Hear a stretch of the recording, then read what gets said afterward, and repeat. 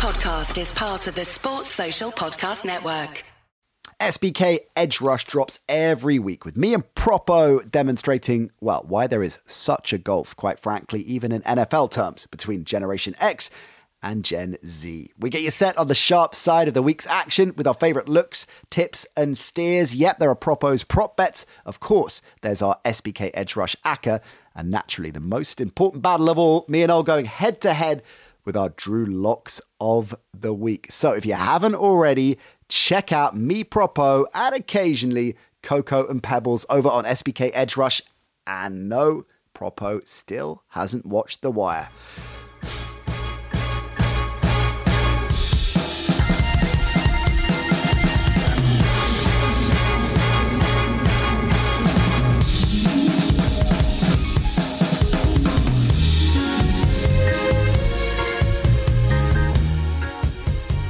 Hello and welcome to the Nat Coombs Show. Hope you guys had a good Christmas. Did you get everything you wanted? First things first, I hope you did. Mike and I both got colds for Christmas, which you will find out in due course. So we're a little bit husky today, particularly on Mike. He's very husky. We've coughed quite a lot during this show, but Propo should edit it out when he recovers from wherever the hell he is right now. And maybe we kind of meander around a little bit more, probably because we are both under the influence of very heavy, over-the-counter medicinal substances. So it's an interesting one, but a fun one, and I hope you enjoy it. Sit back, relax, and enjoy me and I, Mike, getting into all the big stories from around the NFL right now. And Mike, this could be quite an interesting show, frankly, because both of us are, what's the technical term? Crook. Crook, yeah. I look crook. I just put on the sweatshirt and that was it. I slept in the sweatshirt. I'm working in the sweatshirt. Yeah, I've got something down there in the chest. And this morning, it would have been great for our listeners because this morning my larynx was so constricted that I could only whisper to the dogs. I was like, "I'll feed you in a minute," and that would have been much better than my usual ranting. Oh, Carlson, for years and years, I've been hoping for that. No, in all seriousness, we're both a little bit banged up, but we're going to battle through because there's so much to get into, obviously, and we can't leave our listeners hanging. So we're going to dive into a whole bunch of questions from the mailbag as well. We got all kinds of stuff. No running order, no Propo. He's still presumably crazily hungover from Christmas Day. Well, that's another illness yeah. of a different sort. It's not wise leaving us to our own devices, as we've established many times over the years, but we'll see. That's true. But I think we should apologize in advance to the audience because we did trail that this was going to be a special mailbag edition. And then someone came to their senses on Christmas Day and said, well, hang on, we still got week 16. We ought to at least address that. So, yeah, let's do that. We're going to exactly fair point. Well, let's start. I keep getting these promises, for years. Let's talk about your early career. Let's blame Propo for all of that, frankly. Yeah. No, do you have good libel lawyers? How is that idea, that show with Antonio Brown going, by the way? I want to hear the pilot. Right. Why don't we start with Nathaniel Hackett? He's a goner, Iron Mike. No surprise there, really. Although the first thing that sprung to mind, why has this changed over recent years, where back in the day for years and years and years, even if someone was a lame duck, sitting duck head coach, they'd wait till Black Monday, the end of the season, before they made the move. Why has that gradually started to change in recent years and coaches are getting fired mid-season? Well, what they're saying now in Denver, what's coming out of Denver, is that they want extra time to do the recruiting process. But that's kind of I always think that's kind of strange because the coaches who are working. You're not going to be able to interview them. Right. College coaches, of course, can leave their contracts at any time. The number of coaches who left their teams before the bowl games. One actually coached against his team in a bowl game, and that's ridiculous. Are you kidding me? Okay. But that seems to be the way it is. But it's unusual for first year coaches because usually you're given a second year to try. There was a stat that went up, but it only went back. It said of all time. This has only happened 5 times in NFL history. And then if you looked at the little words, it said since 1970 sure. or since the merger. Now, since I was feeling so crook, I didn't bother to take out my handbook and try to go back and figure out which other guys were first year coaches. But since it's interesting, since 70 in 76, Lou Holtz was fired by the Jets. Mm-hmm. They were 3-10. Mike Holovac the former Patriots coach or future Patriots coach, went 0-1 in the last game of the season. In 78, the Niners fired Pete McCulley, who was 1-8, replaced him with Fred O'Connor. They had a thing about Irish coaches. He went 1-6. So they finished the season 2-14. And the next year, you know who they hired? Bill Walsh. Exactly, another Irish coach. You'll remember well in 2007 when we went down to Atlanta, and I think it was Bobby Petrino's last game before he bailed on the Falcons. He stuck a little note that said, like, "I'm out of here," on his locker in his office, and disappeared on a motorcycle to have a crash with some girl. He was 3-10 when he left the Falcons, and then, of course, last year Urban Meyer got fired at 2-11, and that's kind of more. You'd expect it with Meyer, right? When it's dysfunction, off the field. But that's the way Hackett was. You know, Meyer and Hackett were both, the thing they had in common was you could see from the beginning this wasn't going to work. Yeah. It didn't take, I mean, I was saying it, and you'll remember before the season ever started, I had serious doubts about Hackett because I couldn't see what he had done. You know, even in Green Bay, he was Aaron Rodgers. Aaron, that's like being, Peyton Manning's quarterback coach. It's like, Rodgers did what he wanted, and basically you keep him happy and things work out or don't. So, yeah, I wasn't that surprised. It simply clears the deck for them a couple of weeks earlier. Yeah. That they, Dan Quinn was supposedly, it was funny because Dan Quinn was supposedly the front runner for their coaching job. And then Hackett came in and blew them out, apparently, with a great interview. And I think, reading between the lines, there was the case that they were going to try to get Kirk Cousins because George Pettin, the general manager, came from Minnesota. Well, Kirk Cousins is head coach. Mike player coach. It would be great. They could do that with John Elway. Sure. And then it was, Hackett will come and Rodgers will sign here. And now the biggest problem is not who replaces Nathaniel Hackett. It's what you do with Russell Wilson. So let's get into that. Huge contract. It's a crazy contract. They've given up the house for him, of course. I think, and if I'm wrong, by all means, tap us up on the NC show if you saw this coming. But I don't think anybody did, right? I mean, I think the question was whether he would be the missing piece because we've seen how great the defense is. The offense is stacked with weapons. That was the logic. They've whiffed on so many quarterbacks over the years since Peyton.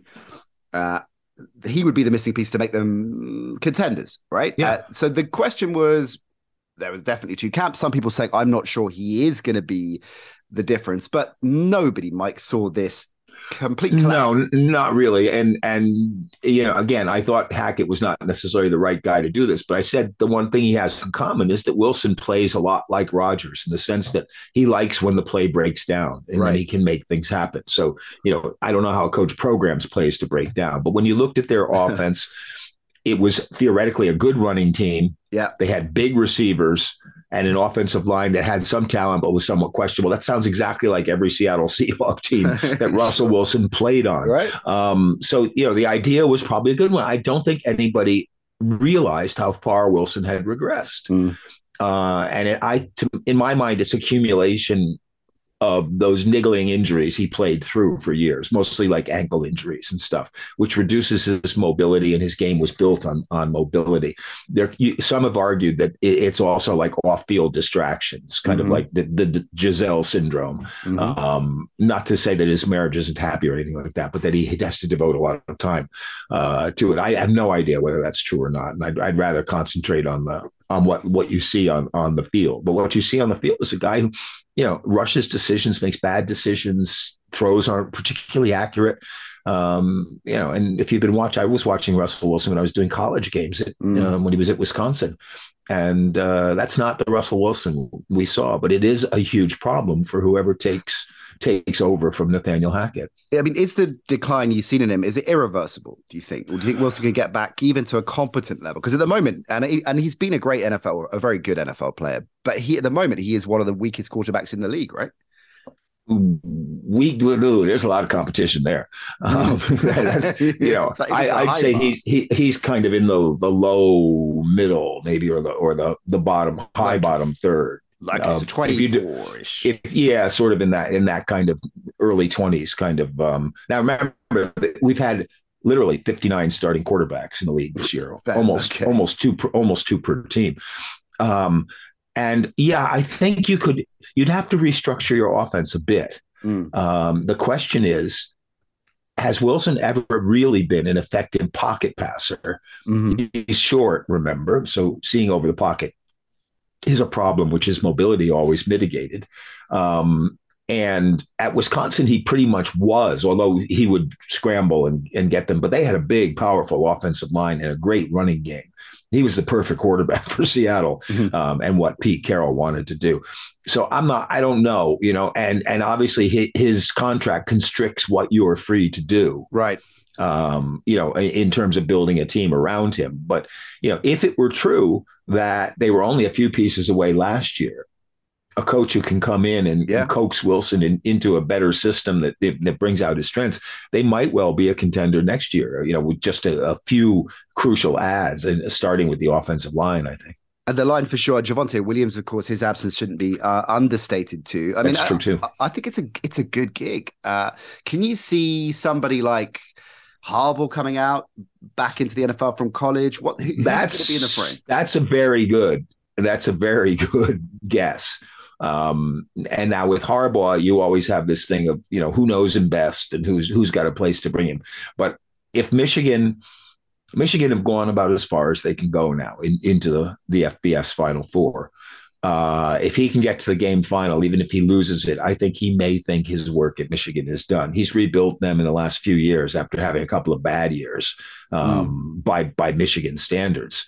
And he would be a very sought after head coach. Now, I like, what's his name? Virgil. I think that their defensive coordinator has done a remarkably good job in Denver, but I doubt they'll promote a young defensive coordinator to head coach. I think he might get some looks from other teams as head coaches, though. Is the operative word there defensive?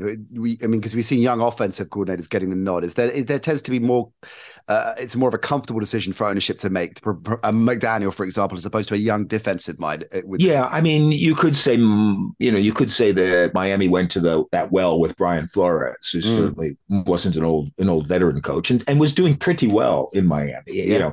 I think his problems were more clashes with the general manager and front office than anything else. And apparently now, a year later, people are saying, the team pissed the team off. It was all my way or the highway kind of stuff. And, that doesn't work if you're Matt Patricia, but, it can work. It can work for other teams. I mean, there's a couple of, David Shaw would be an interesting one, the Stanford coach who just retired. His background is in the Harbaugh tree, basically. He's a very good kind of leader. I'm not sure if the NFL is going to see that as someone who can come in and rework things. I think they'll think with Harbaugh that he would be able to handle a quarterback pretty well. It's going to be a big contract to get him, because I'm sure there will be a lot of competition there. And it's interesting because a lot of I'm not sure about a lot of young offensive coordinators. And I think, this year's results have proven it's a very mixed bag. And, because names come up and people are, both Steichen and Johnson, the quarterback coach, the OC and quarterback coach of Philadelphia, are both being suggested as head coaches. Give me a break. It was inevitable when the team goes on a roll there. I like the other Johnson from Detroit, Brian Johnson, the offensive coordinator there, who took over. He took over play calling mid-season, just after mid-season last year, and Detroit's offense has been really good ever since. I think that speaks very well. It's interesting too, because a week ago everybody was screaming about Bluto as coach of the year, Dan Campbell. He'd gone 1-6, and then he went 6-1 in the next 7 games. So he was up there. Literally, people were talking about him being coach of the year. Then they lost this week, so that kind of died down. But it's in one of my old. I probably used it on the show with you, many times in the last 20 years or whatever. But, if you go 1-7 and then you finish the season 7-1, we're using the 16-game season. Works for me. You'll keep your job. Yeah. Everyone will say, what a great. If you go 7-1 and then go 1-7, you'll lose your job. But both guys finished the season 8-8. Yeah. But it's the big Mo, Iron Mike. It's the big Mo. Absolutely. Mind you, that is, as we've definitely talked about this, it's just like stand up. If you're providing you can stay on stage without being bottled off. If you if you have the second 10 minutes of your 20-minute set rolling, it's much better that way around. Trust me, I've been there many times. Do you know there's a bowl game in Birmingham today? What? But really? Where? The Utility Arena? Oh, Birmingham, Alabama. Okay. Yeah, I thought I'd get you with that. Coastal Carolina against East Carolina. Oh, that's where I'm heading next. That should be really good. I think our friend Ben Isaacs will be watching 20 hours minimum of college football per day. Yeah, if Grayson McCall throws a touchdown pass, Ben's eyes will turn glassy. Hey, listen, speaking of that, one more thing on the Broncos, speaking of quarterbacks.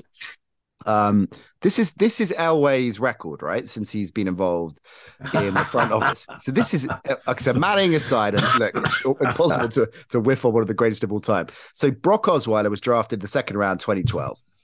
Basically a bust. Had a flash or two, but had a great contract though. Great. It was Mike McCarthy from Houston. I think Houston gave him a big contract. That's right. He did.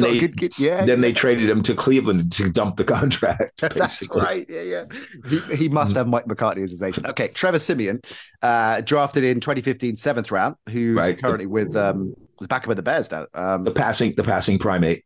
Okay, Paxton Lynch, remember him? Paxton Lynch, 6'7", 205 pounds out of Memphis. Where Paxton is now? Paxton's a backup quarterback in the CFL. That's okay. The great Case Keenum, I doesn't really know because it was a backup. And Keenan basically is a backup. His ceiling is as a backup who can actually come in and win a game for you.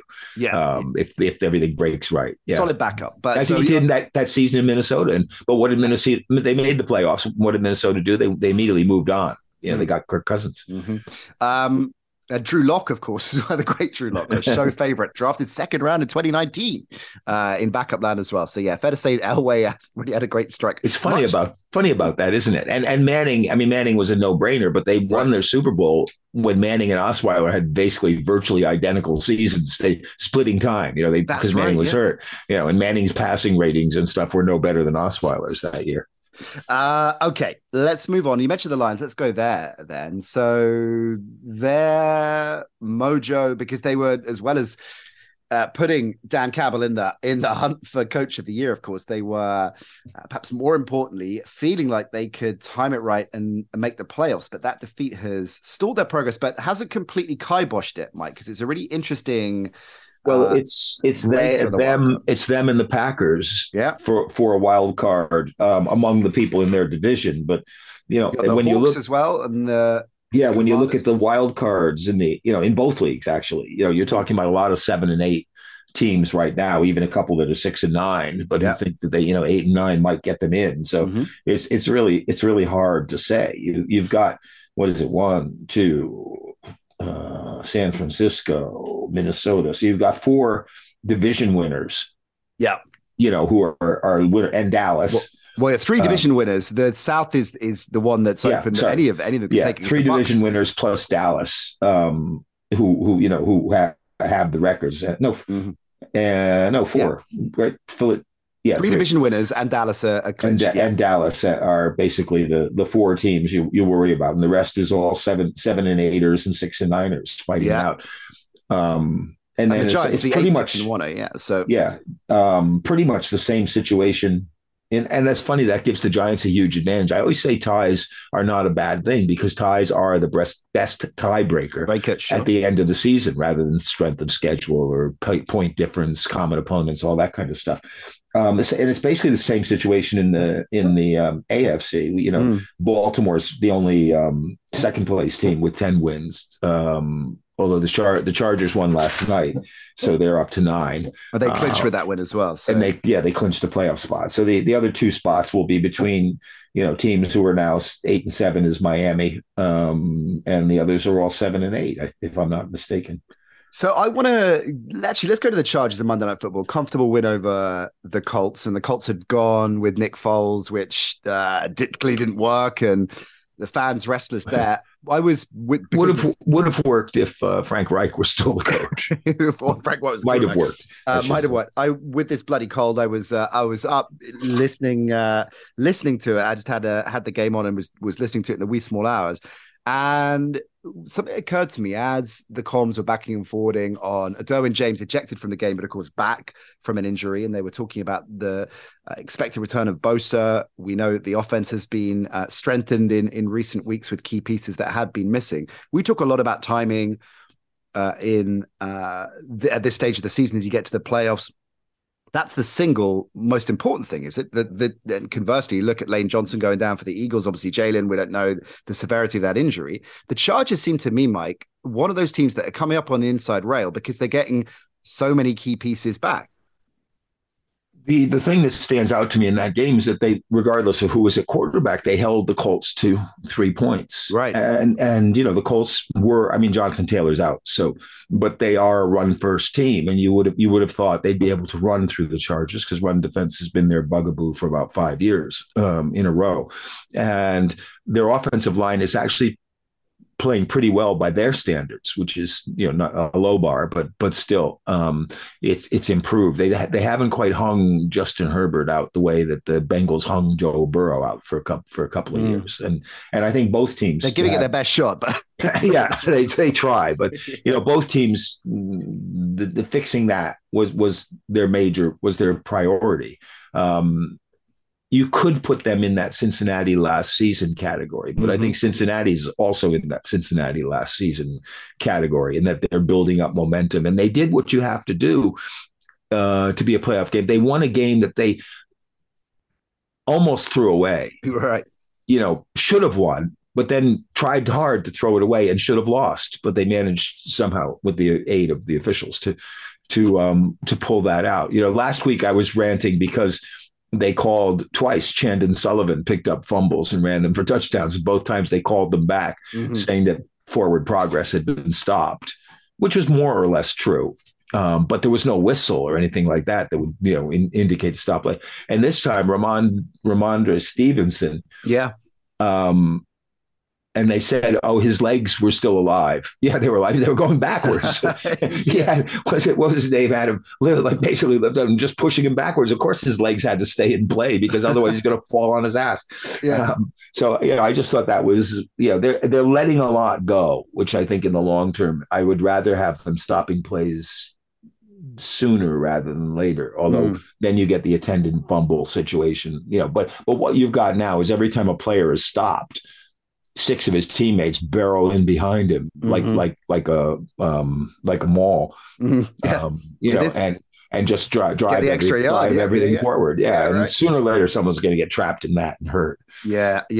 So on that game, the Bengals Patriots game, it makes it really interesting in terms of the playoff race now, because of course the Bills play the Bengals on Monday Night Football this week. That's a good game. And the Bills have the tiebreaker on the Chiefs, right, who are second. So they beat the Chiefs in Kansas City. So if the Bills win out, they're the number 1 seed. Yeah. Let's go ahead and project ahead to the Bills Bengals game then, because the Bills are winning games ugly, narrowly, very ugly, still getting it done. I said, watching the games on Saturday, I tweeted out, it looks to me like Josh Allen has gone back to Wyoming and forgotten everything that he's learned in the last 3 years. He's playing like the quarterback he was in college, and that's somewhat inconsistent, if not erratic.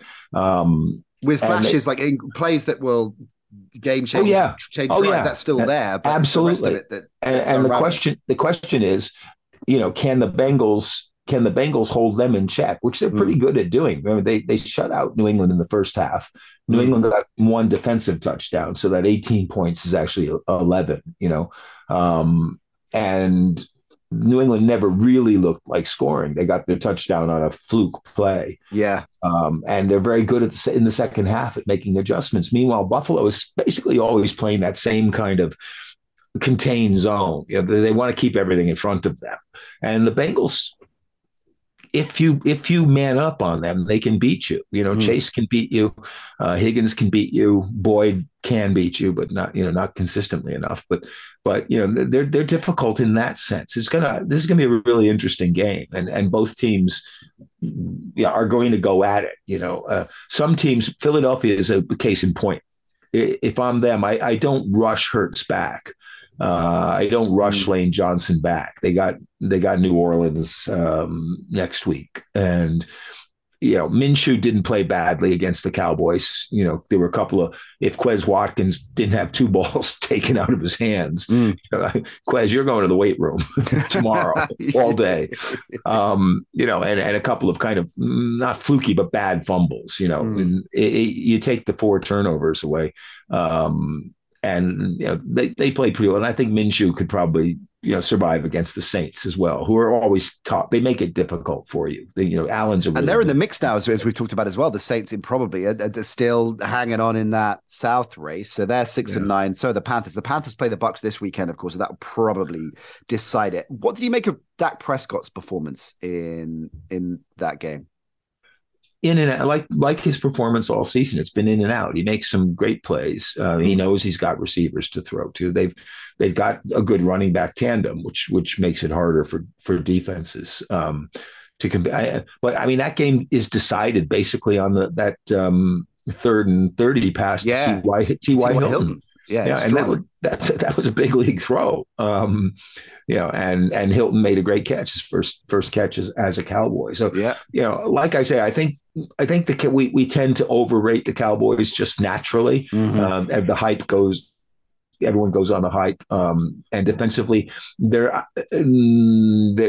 teams have figured out some things they can do against them. One of which is double moves on Trevon Diggs, which works a treat. Which is why when I wrote my column last Friday on Patreon, he was one of the guys who I said wasn't in my Pro Bowl rosters. I think I put J.C. Horn in there because your knock on him, like you've always maintained, because he's a highlight reel kind of guy, a ball hawker, and makes flashy plays. It papers over the cracks. Exactly. Yeah, and it's hard to figure out. The other thing I said was the fans vote, the players vote, the coaches vote. It's 1/3 each electorate, but it doesn't depend who votes for what. It depends on who counts the votes, as Stalin once said.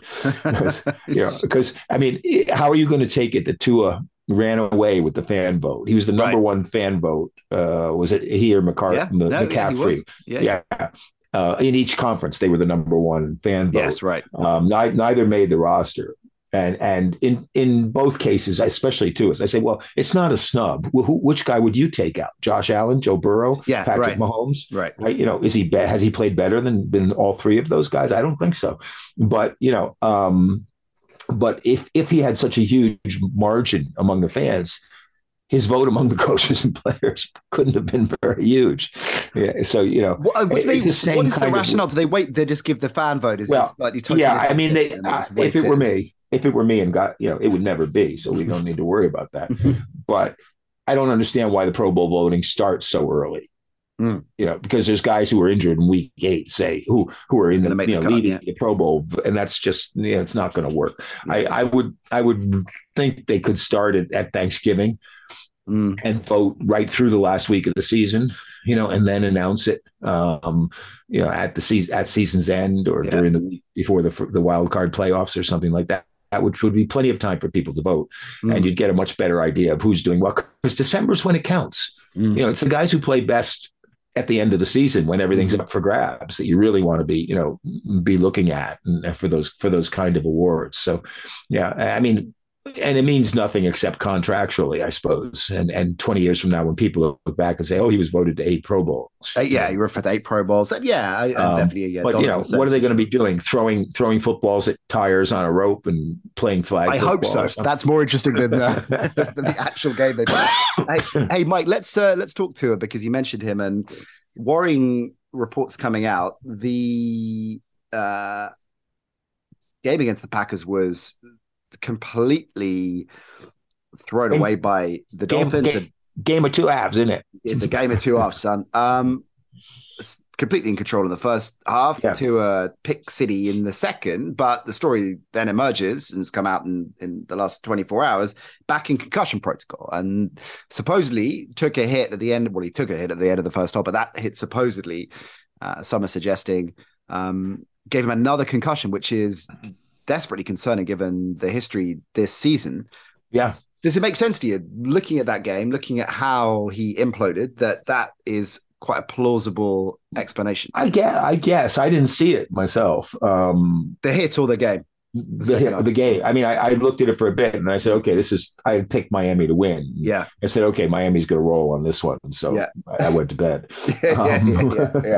Then I got up and. Oh, I messaged Propo and said there were overs rolling in here after about 10 minutes. He's going to have a lot of fun on Edge Rush with that, I'm sure. Yeah. I jumped my best bet of the week. I jumped on the 31.5 over in New Orleans, Cleveland, and it was 17. Oh, I thought that was going to come in as well. Yeah, and I thought so too. They had four shots at the end zone at the end of the game, and a touchdown puts it over. I'm screaming for the Browns. Unbelievable. Anyway, it could be, but he's been shaky without the concussions, unless there's other undetected concussion issues, maybe. Yeah, but because I think I said this 2 weeks ago, maybe when we talked about the change in the second half with the Bengals, you press cover.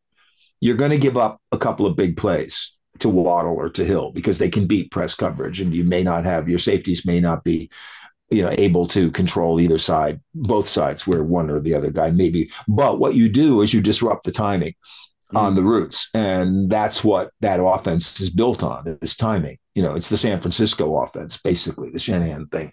So Tua wants to set, go drop back 3 steps or whatever, and then the receiver should be there, but he's not because he's been bumped on the line. And instead of being there, he's 4 feet back, or he's 4 feet back and 2 feet deeper than he should be. And that creates this instant of confusion where you've got to kind of reset your brain and your arm and maybe your feet. And I think that's where he's had his main problems.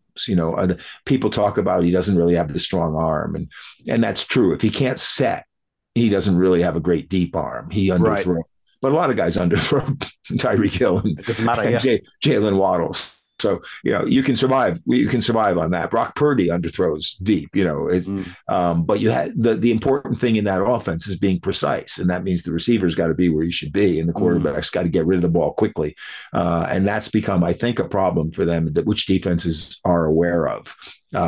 They ran the ball pretty well, but I figured they would. I mean, given that the Packers run D is one of the worst in the business. But in the end, it was 17 carries for 82 yards between the two of them. And I thought they would probably run a bit on it more. Yeah, well, I think it was a fascinating game because I watched pretty much all of it, and the first half, based on how you've described how teams are playing the Dolphins and Tua's shortcomings, because most of us have them.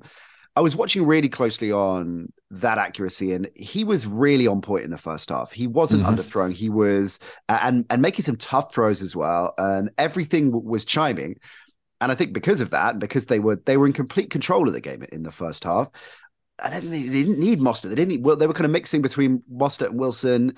I thought that would be the game plan from the get-go. And I mean, then of course the lead wasn't that big, right, at the half, right. So that but you would have thought that they would do it anyway. McDaniel's getting a lot of criticism, I think, a lot is overstating it, but he's getting a fair amount of criticism for certain points in a game.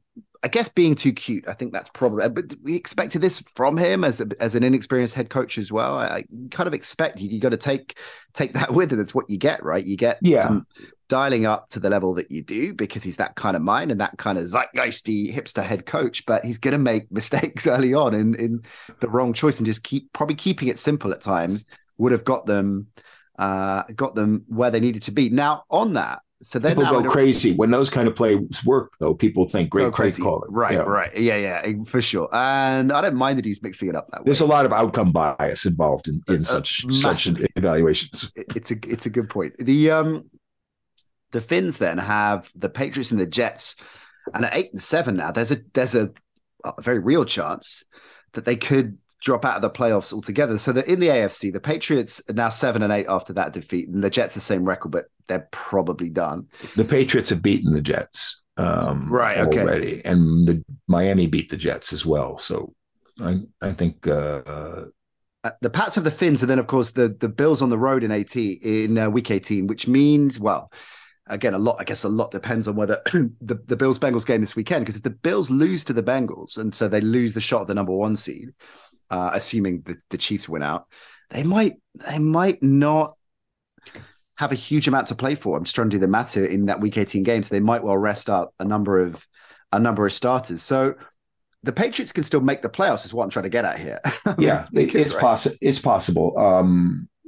I think if they, in place of the Finns, if they finished 9-8, and Miami finished 9-8, I don't know. The next time that's impossible, right? Oh, no, it's not impossible because right. So they would have split their season series, so it would go down to the next tiebreaker. Okay. I think it's a possibility. I mean, do I care? The thing is, we're talking about who's going to make the playoffs, who's not, and almost all of these teams are one and done teams. Yeah. They're not going to do it. And I could be wrong. If I'm wrong, I'll just say it's a fair point. Dismiss them, but New England's not going to beat anybody in the playoffs. Okay, let's flip it. That's a fair argument. So what about the Vikings then? Are they a one and done team? They look like it. The results just don't say so. Right. They've won 11 games by one score or less. The most in NFL history since. Greg Joseph's 61-yard field goal. What a kick that was. And them against the Giants was the perfect matchup because the Giants sort of play the way that the Vikings do. Stay in the game, try to hang on till the end. They're the 2007 Giants, played a great game last week of the season against the Patriots and lost, but they knew they could beat them. I remember at halftime of that game, it was 7-3 to New England. And I was doing the game on BBC and they said, I think it was Jake said, what do you think of that first half? I said, well, the Giants are in the lead 3-7. This is exactly where they want to be. They want to be in a one-score game going down into the fourth quarter, let their defense keep it close. And that's kind of the team they are now. Minnesota's kind of the same way. They seem to stiffen up in the red zone pretty well. And Harrison Smith, I think, is back. Which makes a pretty big difference to their defense. And, I think Justin Jefferson might be my MVP, not offensive player of the year. Justin Jefferson. I think MVP. I think without him, that team is sunk. And he's won a couple of games just with big plays that no one had a right to be making. I know, the vote will be between Hurts and Mahomes probably. And, Burrow could squeeze in there if he has a hot finish. But to me, I think it's time let's give somebody else a bit of credit. Yeah. Do you think, can you see a non-quarterback winning MVP anytime soon? It just feels like it's cemented now that it's always going to be a quarterback. It's a marketing thing. They sell the game on quarterbacks. The quarterback has to be the MVP. It's the same in college, really. A little bit less, but, Because you think about the season Hill's having, I know he's cooling a bit, and obviously Jefferson, and we've seen in recent years someone like Derrick Henry. Like, what does a running back or a receiver have to do? What's the level? Yeah, well, that's the thing. The thing is the offense runs through one guy, so everything that they do reflects back on the quarterback. If Jefferson makes two tremendous touchdown catches, that's two more TDs for Kirk Cousins. So it's more like the running back's going to win it then. Yeah, well, in theory, right? It is. Yeah, I mean, a team could rely on a running back, but that's actually a more unlikely. When I was doing World League, we had a wide receiver MVP. Marcus Robinson from the Rhine Fire went on to play for the Vikings, if I remember right, and deservedly so. No one could cover him in the league. Lawrence Phillips was the MVP of that league one year. No one could stop him running until he twisted his ankle before the World Bowl.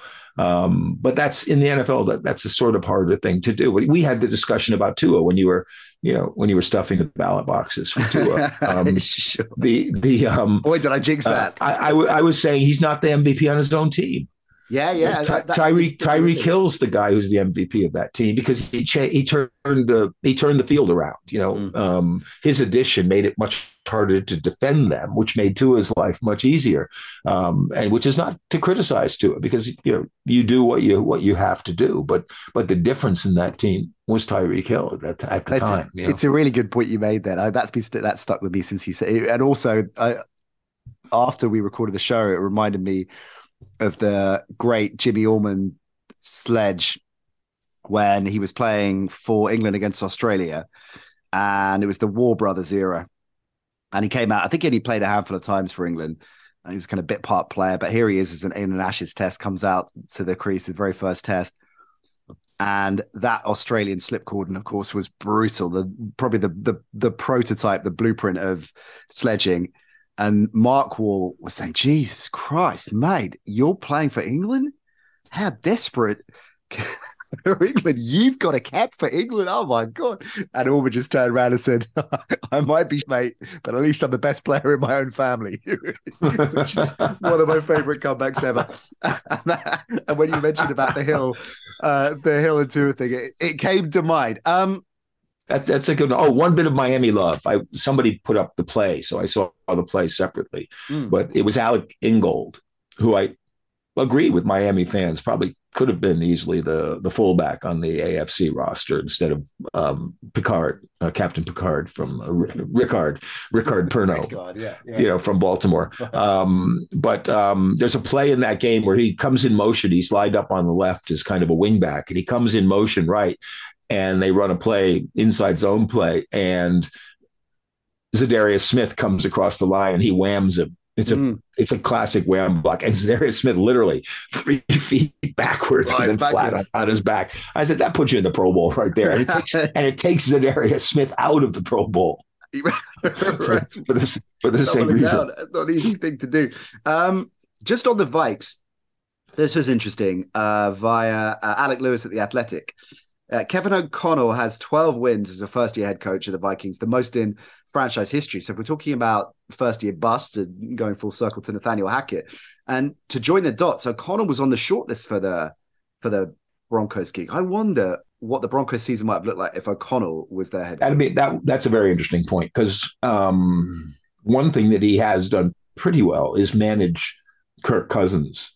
Take advantage of him. And remember, Thielen's been hurt for a lot of the season. Thielen's not the threat that he was 2 years ago in that offense. They don't have a great tight end receiving threat either. So, KJ Hammer is okay and, makes some plays, but it really is. They depend on Cook and Jefferson to run for that team to work. And he's done a pretty good job of managing that. And, that was a bit unexpected. We talked about him because we'd met him in New England in 2007. And, he was like, to me, was an unknown quantity. It's like a very low profile as an assistant at the Rams, but obviously came into a decent situation and made it better rather than kind of making it worse. And that approach seems to have worked. I don't think Hackett went in trying to change much in Denver. It's like, I'm the new sheriff and I don't think that kind of thing happened. I think Hackett just simply wasn't up to the day by day grind of head coaching and play calling. It's a lot different from being just the play caller. Okay, let's get into the mailbag on Mike, because you got some good ones. Oh, there was a good one about Denver. Yeah. There was a good one about which Denver. I saw. Yeah. Did you message me about that earlier? So let me dig that up first. Where did Denver go from here? Shambles. Yeah, St. Louis is my answer to that one. There's no team there, so why not move them? That was Warren Heyman for that. Thanks. You knock him up, Warren, and I and Mike knocks him down. Let's go to. Okay, this is a good one from Mike, aka Nomi Korn. In terms of increasing their chances of winning the Super Bowl, not just selling tickets and jerseys, how many top contending teams are going to be interested in Tom Brady next season, or is he just staying at the Bucs? Or, of course, inevitable. That's question. That's a really good and and indecipherable question, basically, because no one knows what's going on in Brady's mind. Maybe you flip it then to what the market for him. Let's say Brady is up for a gig. I can't see him staying with the Bucs, because I think that although they manipulated things so that it would be him and Brian Leftwich running the offense, I don't think I think that's visibly not worked.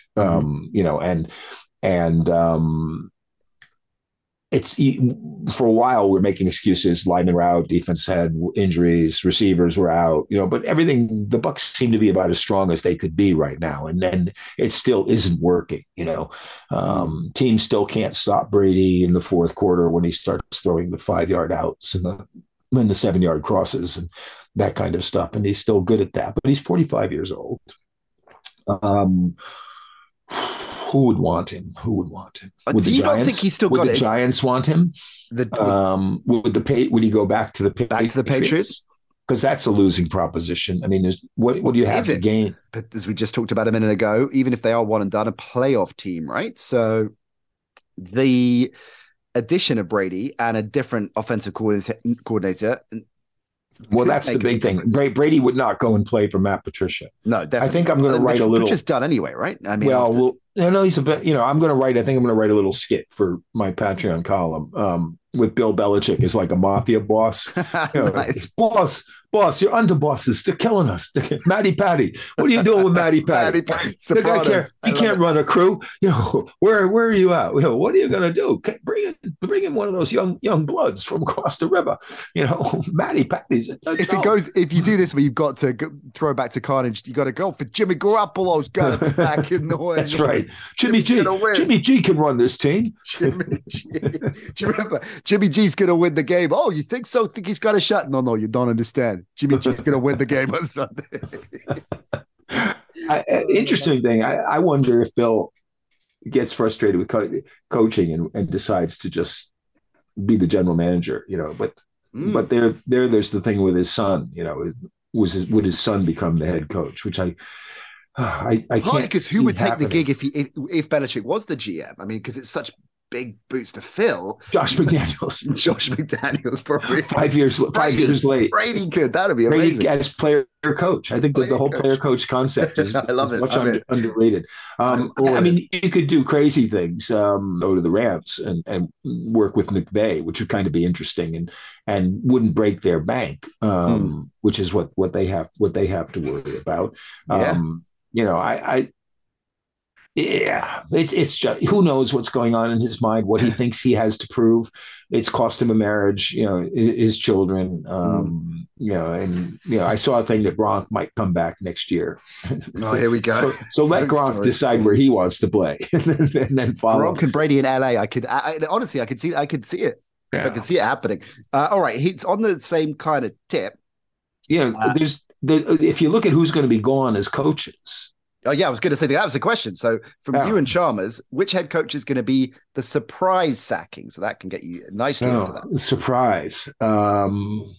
McDaniels, I guess, would be the... McDaniels would be a surprise, definitely. And you could make a case that he, that they've regressed under him. You could make a case they might be turning in the right direction. But the regression in David Carr is amazing.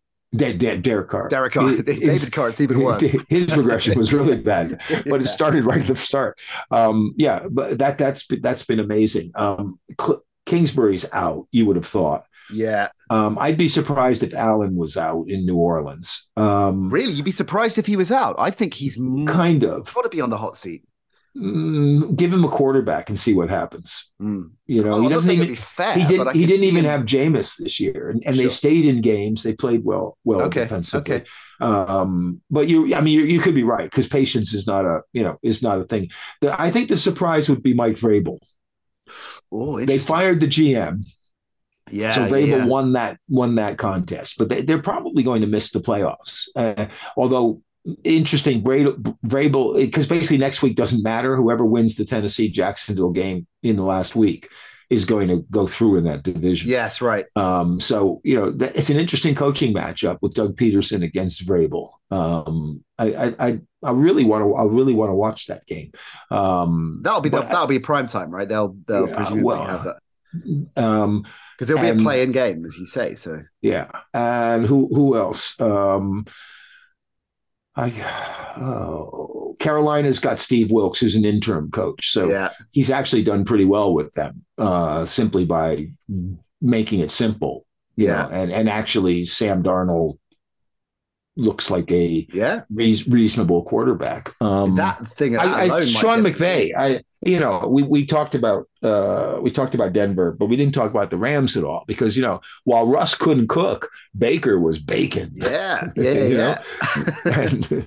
And if he actually makes Baker Mayfield look like a really great quarterback, which he's done in the past 2 weeks, that would be like the greatest con job. Somebody's going to spend big money on Baker, and he's going to revert back to form because McVay's not calling the plays in his ear and telling him where to look and stuff. It's the inverse. McVay could be gone. But he won't be fired, though. He won't be fired, no. But he could leave and take a TV job, which has been offered to him, apparently. I think he and Brady would be the great color pair. like on the Manning show. Like the man, yeah, right. Who else Lovey's gone in Houston, but that he was gone from we assume so, you know, and and when you look at that team, they're just not very talented. It's hard to point at anything Lovey does wrong. You know, he hasn't mismanaged games the way he did, in his last head coaching gig and stuff like that. They play hard.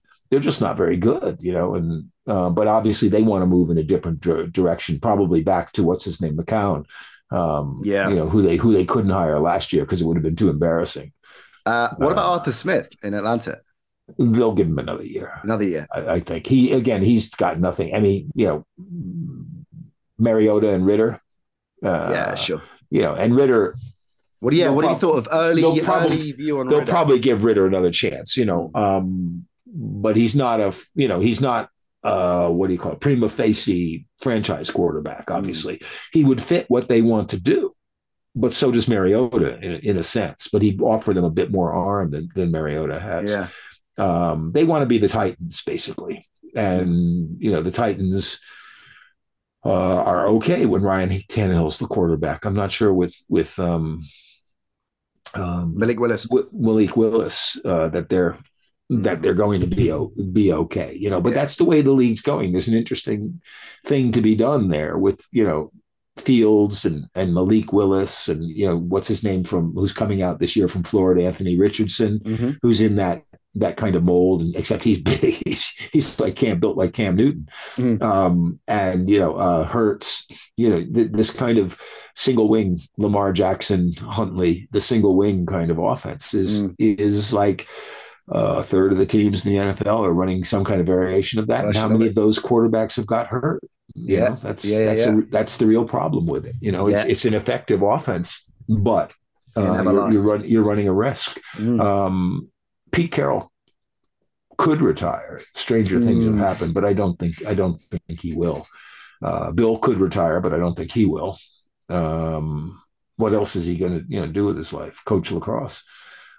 Well, hey, he was offered. I didn't realize this. Did. Somebody put up an article from the Wesleyan Argus in like 1986 or 7 when he was coaching with the Giants, and Wesleyan offered him the head coaching job at Wesleyan.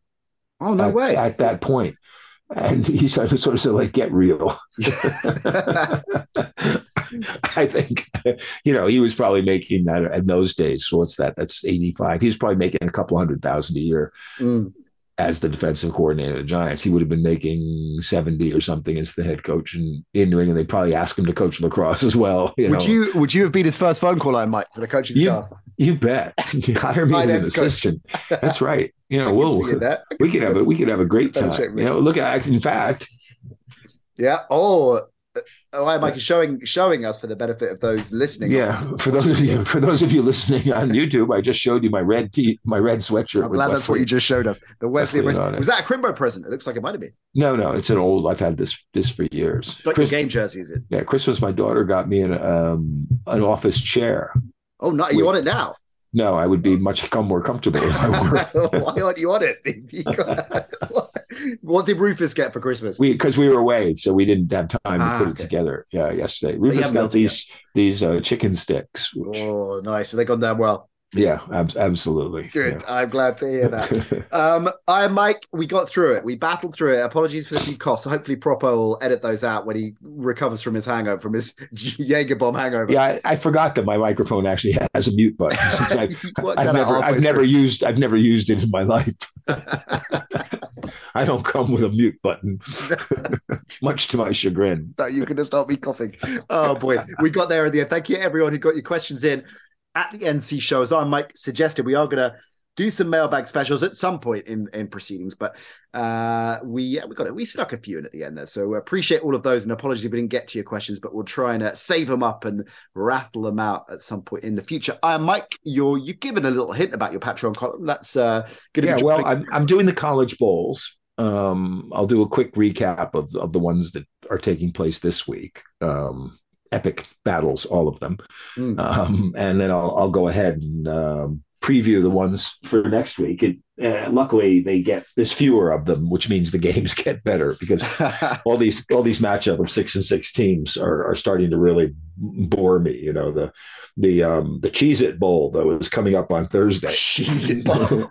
I mean, if you're a college kid, how much more prestigious? To tell your kids, your grandchildren, that back in 2022, I played in the Cheez-It Bowl, the epic college clash, and it's actually one of the better games. It's Florida State against Oklahoma. Oh, it's not. Yeah, right. It's not bad. Yeah, but the big game is the last one of the weekend, the week actually, which is Washington. It's the only one between two ranked teams. Washington against Texas. Okay. In the Alamo Bowl, which takes place in San Antonio, and is not sponsored by Alamo Rent-A-Car, because I think Alamo Rent-A-Car may not exist anymore. Missed opportunity.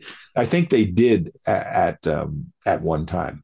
When we finish the thing, I'll tell you my story about the Kelly Tire Blue Gray All-Star Football Classic. Ooh, that sounds good. But I'm not sure the audience would. Someone might be offended by it. We'll let them go. Oh, they definitely want to hear it now. We'll let them go anyway, and you can tell me. I might look after yourself. Okay. Gang, we're back later in the week. Edge Rush. Ollie will be taking the living piss out of me, I'm sure, on Edge Rush, so you don't want to miss that.